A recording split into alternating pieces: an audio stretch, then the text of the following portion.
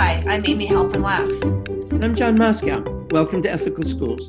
Our guest today is Toni Smith-Thompson. Toni is a senior organizer in the advocacy department of the New York Civil Liberties Union, NYCLU.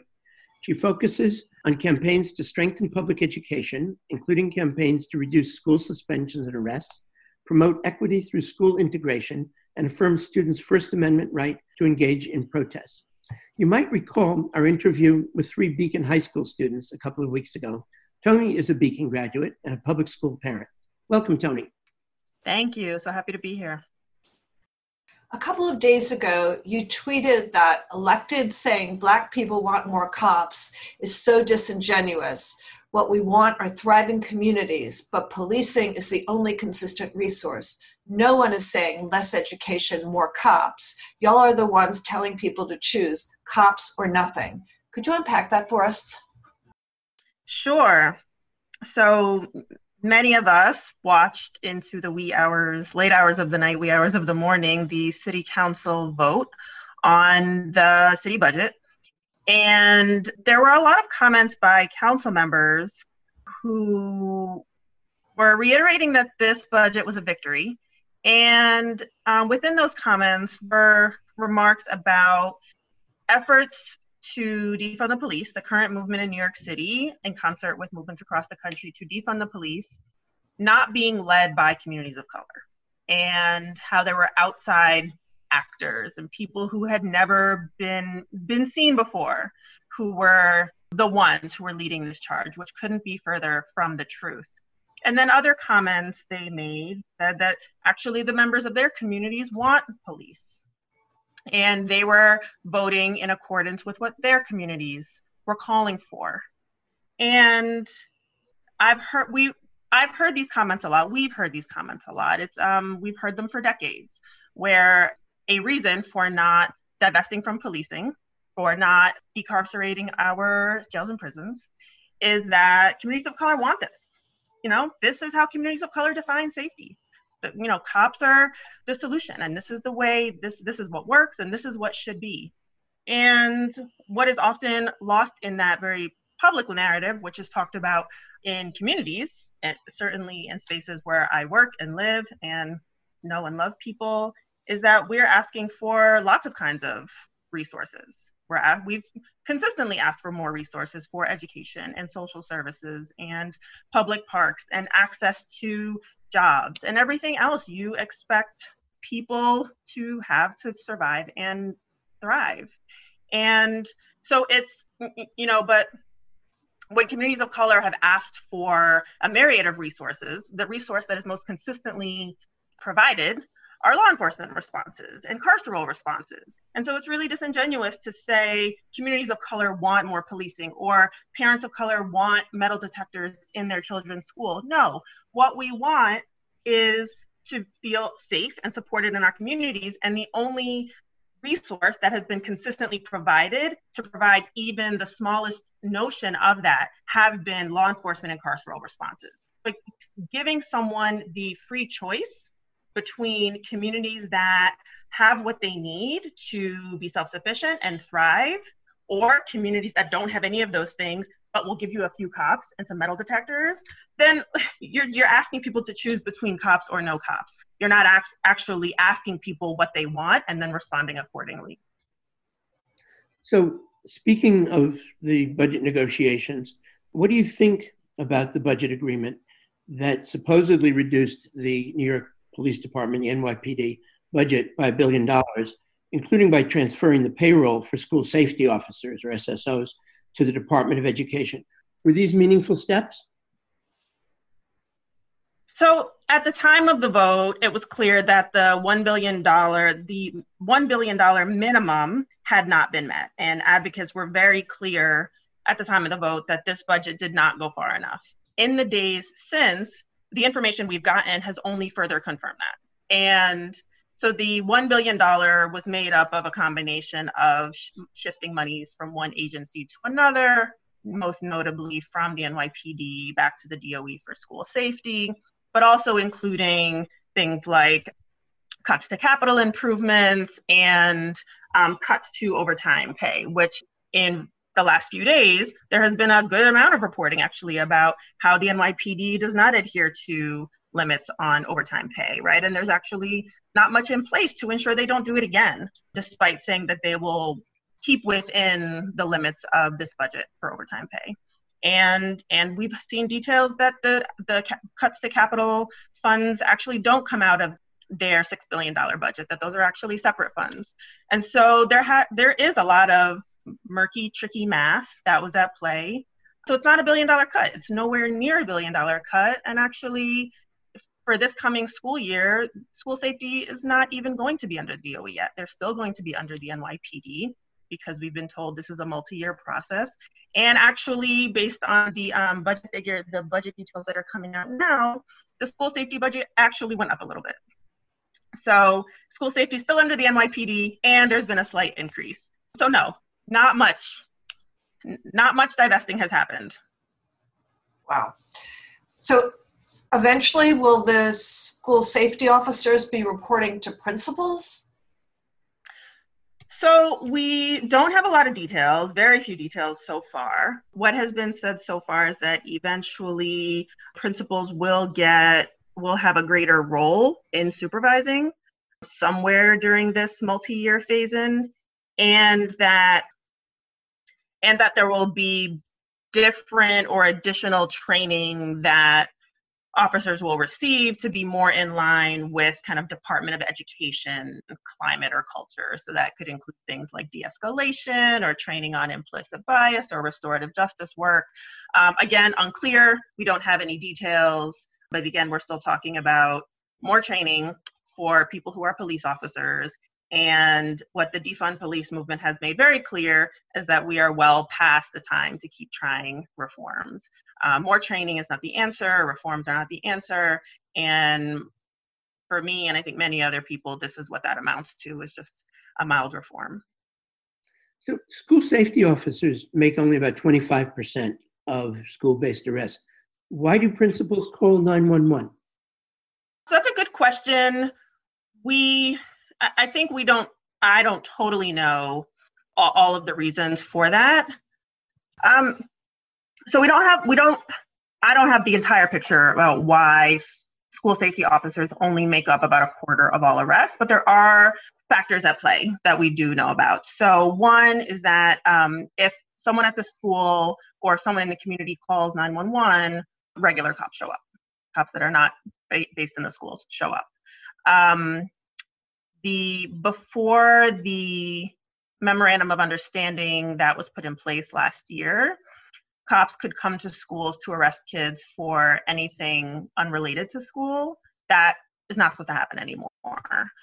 And then school safety officers do not have cars. So if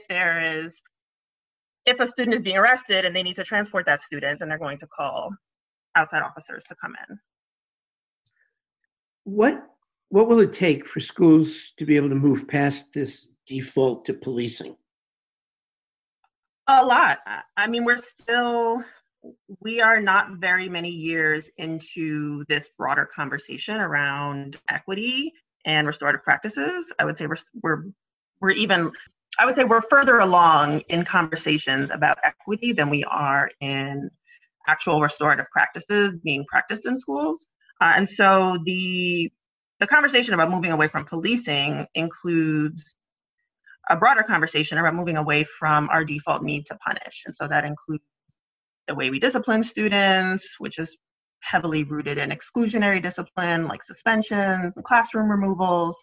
It really means moving away from the way our generations have been raised. You know, I graduated from high school, 20 years ago. And there are people older than me and slightly younger than me as well. The education system that we came up in was heavily rooted in this system as well, and there are many parents who say, this is the education system I went through. Here's how I learned. Here's how I was forced to learn from my mistakes. Here were the consequences that I faced for my actions. And so you're going to face the same things. Like, that's what I know. And that's the only model that I have experienced. And so not only does it require us to change the policies and practices inside of our schools by all of the adults that are in the building, but you're also talking about a broader cultural shift away from a culture that most of us have only known. Yeah. Well, Tony, when students ultimately return to school, whenever that may be, they will have lived through the first wave of a pandemic. Some will have lost grandparents or other family members. Some students' families will have lost a primary source of income.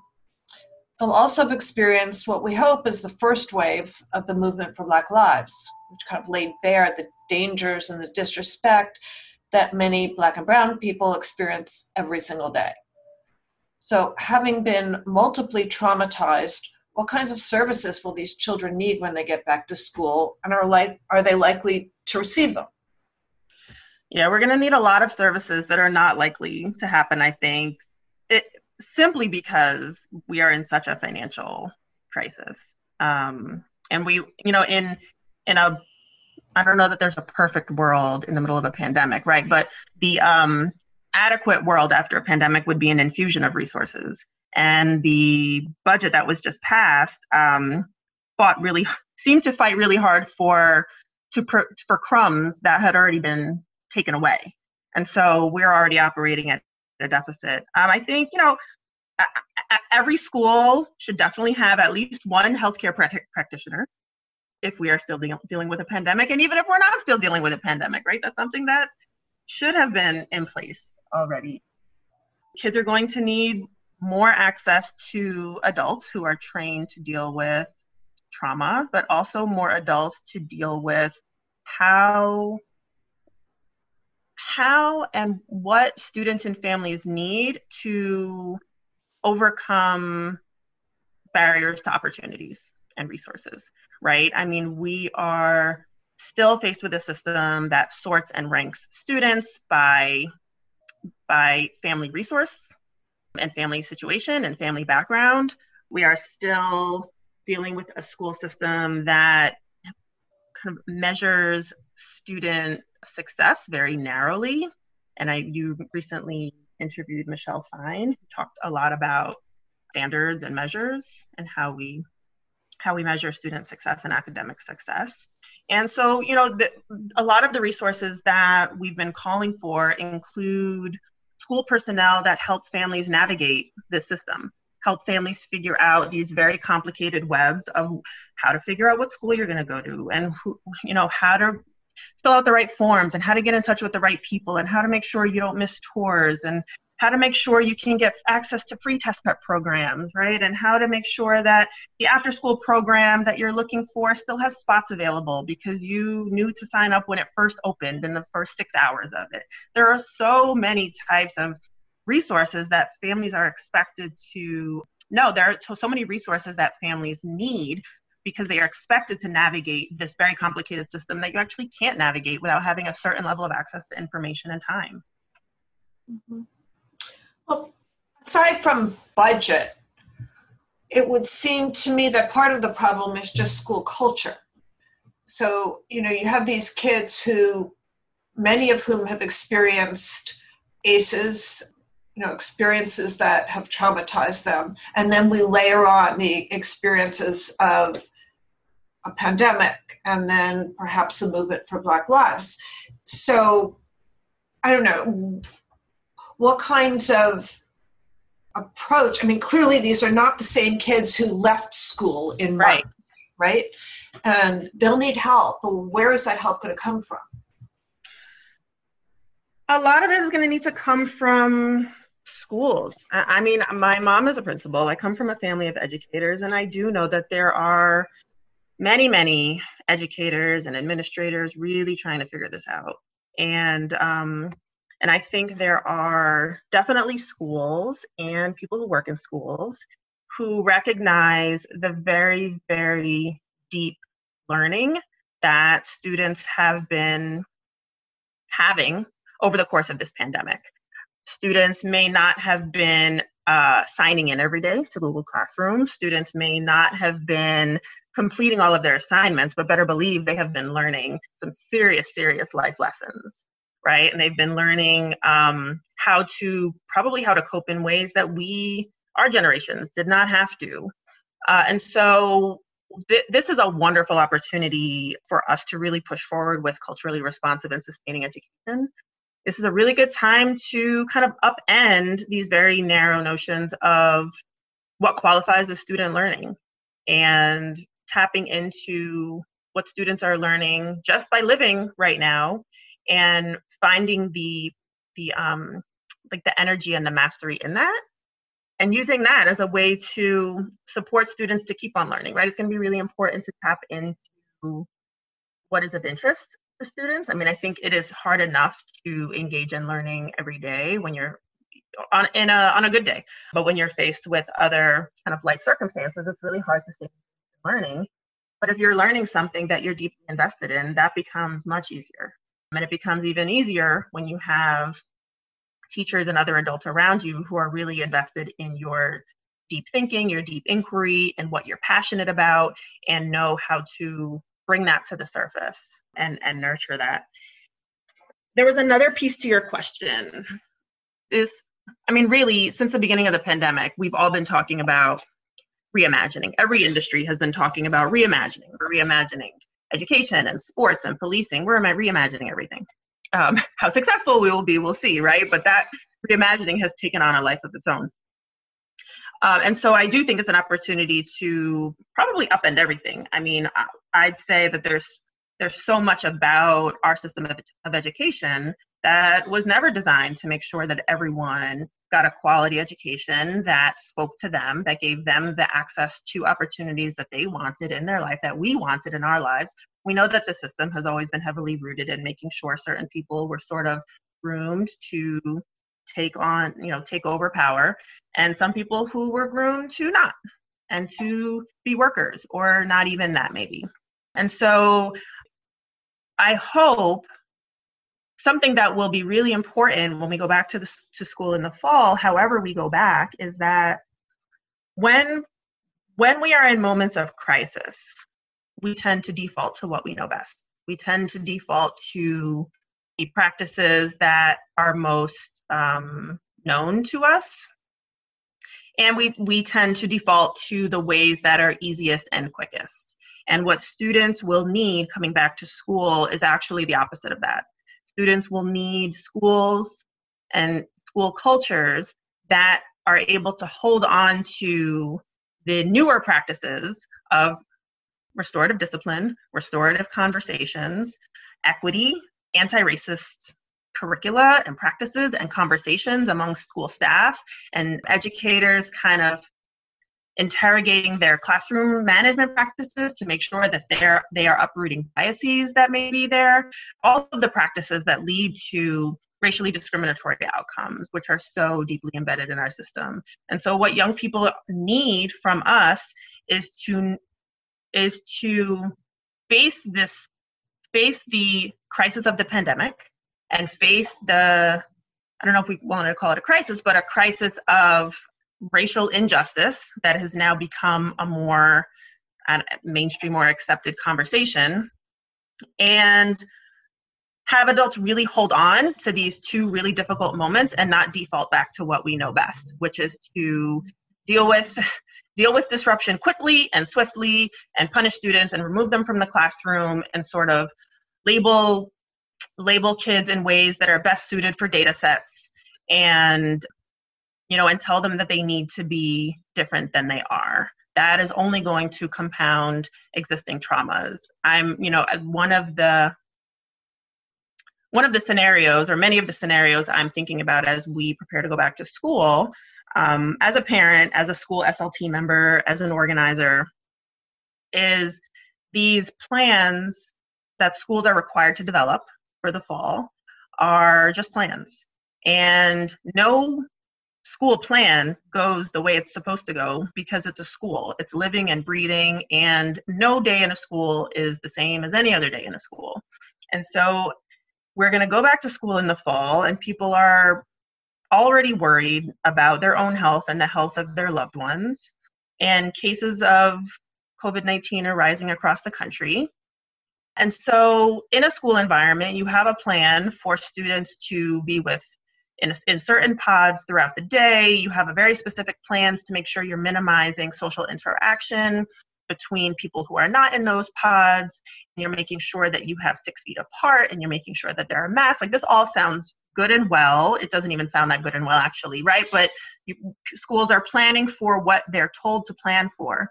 What happens when there's a deviation from that plan?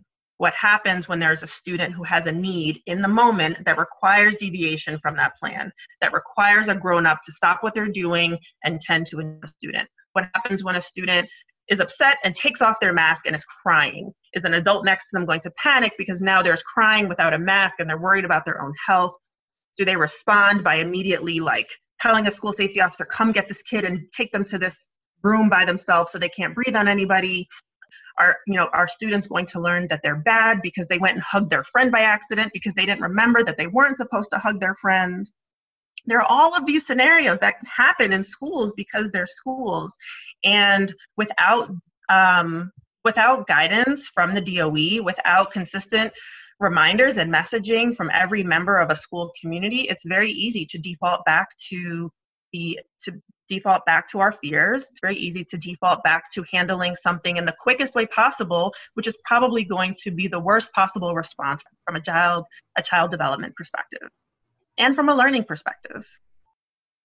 Will the adults in schools be prepared to respond to the children's heightened social and emotional needs in addition to their need to satisfy academic requirements?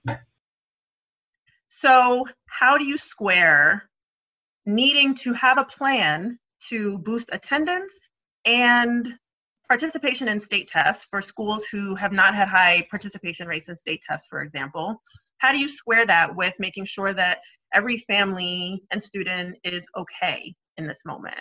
And how do you make sure that your school is in good standing with the state by saying, look at these great attendance rates that we have, look at our great test participation rates, when really what you're trying to do is make sure every family is okay. And you're trying to make sure that no family is being approached by the school in a punitive way, that you're not kind of communicating to parents about their child's absences in a way that makes them wrong for whatever they're experiencing. And so I think inside of how to be an ethical school at this time, of course, there needs to be trust among the school community, but understanding that we don't exist as autonomous schools, that the schools are part of a larger system that has measures for success that are really impersonal and really often take the ethics out of it takes the heart of the ethics out of the community, because you can't quantify in data what it takes to run a supportive, ethical, equitable, anti-racist school culture inside of a system that was not designed to produce those results. Tony, is there other stuff that you'd like to add that we haven't talked about? I think I'd like to add, going back to policing in schools, the return of the function of school safety to the DOE from the NYPD is something that people had called for before this moment. And actually, before this moment, maybe something like this would have been considered a nominal measure of progress, even though we are far past that moment right now. But it's important to remember that returning school safety to the DOE is not the goal. The goal is not to return to where we have been. And I have had lots of conversations with people around my age who came up in the New York City school system around the same time I did, and a little bit before. And there are very mixed memories of school safety before they were under the control of the NYPD. And people have stories of being roughed up by school safety and have stories of school safety not being a positive presence. And so it's important for us to recognize that what existed before 1998, when school safety was transferred to the NYPD, was not a restorative environment. We were still on the upward swing of criminalizing education, and we don't want to return to that. I saw a quote from last year when the DOE and the NYPD provide the new Memorandum of Understanding. And City Council Speaker Corey Johnson said, "We are long past the Rudy Giuliani days in New York City. This is a new city with new values." And reading that now just made me angry considering the recent vote. But also, I thought, Rudy Giuliani was mayor before school safety was returned to the NYPD, right? He spanned both of those periods. And I certainly don't want to go back to that time when he was overseeing school safety under the DOE. So I just think it's important for us to recognize that what we're asking for now is not what we have seen before. We are in a new moment and we're asking for a new model. And even though we're now in what is supposed to be a multi-year process to transfer school safety to the DOE, that alone is not the goal either. The goal is to have police-free schools. The goal is to divest from policing. It's to defund police. It's to move society away from this hold on investing in systems of law enforcement and incarceration. And that goes way beyond where we have been before. Tony, what would a restorative school community look like? So I am not a trained restorative practitioner, although I work with many of them. And we often hear about restorative justice as something to do when it's an entire approach. It impacts everything from the way teachers relate to each other, the way teachers relate or educators relate to students. It should include other personnel in the building, even people who are under the security definition. It is understanding that behavior manifests because of some reason. And so the goal is to get to the root of that reason and to either reconcile if there's a conflict between two people. The goal is to reconcile and sort of get to the root of it so that you're not just patching over, but you're moving past it, and so that a different kind of relationship with those two people or more people is possible. It takes more time. It takes training. It is certainly not counter to what is currently put forth by people who are skeptics of restorative practices. It is not no consequence, right? Restorative practices don't mean kids get away with everything. It is actually a much harder form of accountability, which requires people to really be mindful of their own actions, but also repair harm when harm has occurred. And zero tolerance discipline, punitive practices don't do that. We know that they don't actually stop behavior from manifesting. It just is a quick fix in the moment to stop it from impacting an environment in that moment, but it doesn't actually stop that behavior. And so restorative practices are about creating school communities that can prevent a lot of those behaviors, because you are in community. You belong to a place, you belong in a place, and in that place, you are accountable to the people around you. You are accountable for keeping the place you are in healthy and well cared for, that you have ownership in the maintenance of that place in a way that doesn't exist when you are policed, when you are told to be obedient, when you are told that your thoughts don't matter. You are just there to learn facts. But not actually to contribute to meaningful conversations. That's what restorative practices means to me. I want to provide a few things that listeners can do toward this cause, toward this issue. So we talked a little bit about schools calling 911. And so moving school safety under the DOE does not automatically eliminate the ways in which police can be called into a school environment. And so one of the things that we do want people to do is, for students and parents and educators, part of the work is making sure you're in conversation with your principal about how they are supporting a move away from the use of 911. As there's a role that we all have to play in reducing or eliminating the interaction between police officers and community members.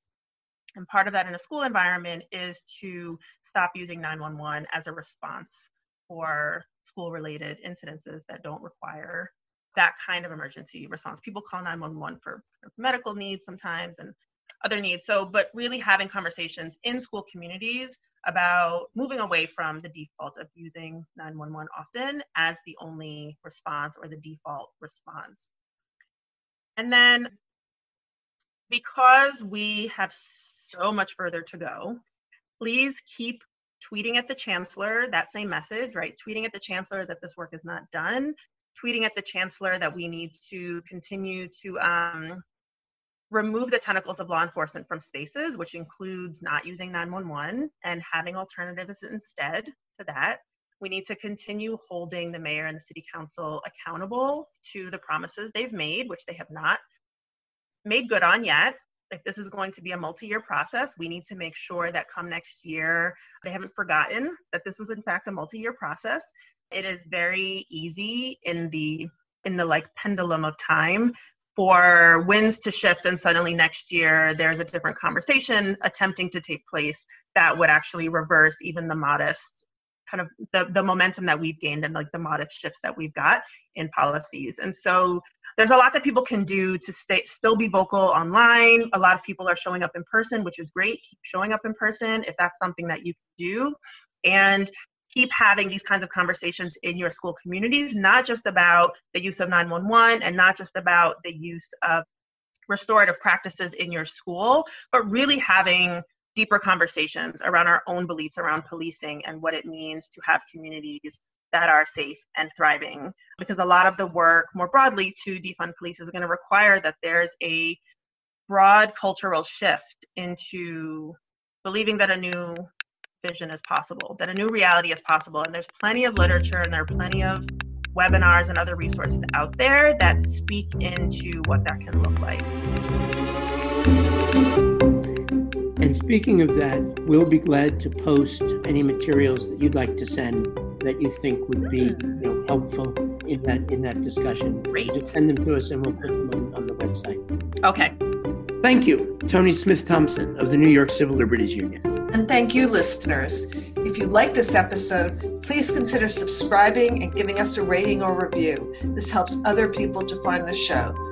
Check out our website, ethicalschools.org, for more episodes and articles, and subscribe to our monthly emails. We post annotated transcripts of our interviews to make them easy to use in workshops or classes. We work with consultants to offer customized SEL programs with a focus on ethics for schools and youth programs in the New York City area. Contact us at hosts@ethicalschools.org. We're on Facebook, Instagram, and Twitter @ethicalschools. Our editor and social media manager is Amanda Denti. Till next week.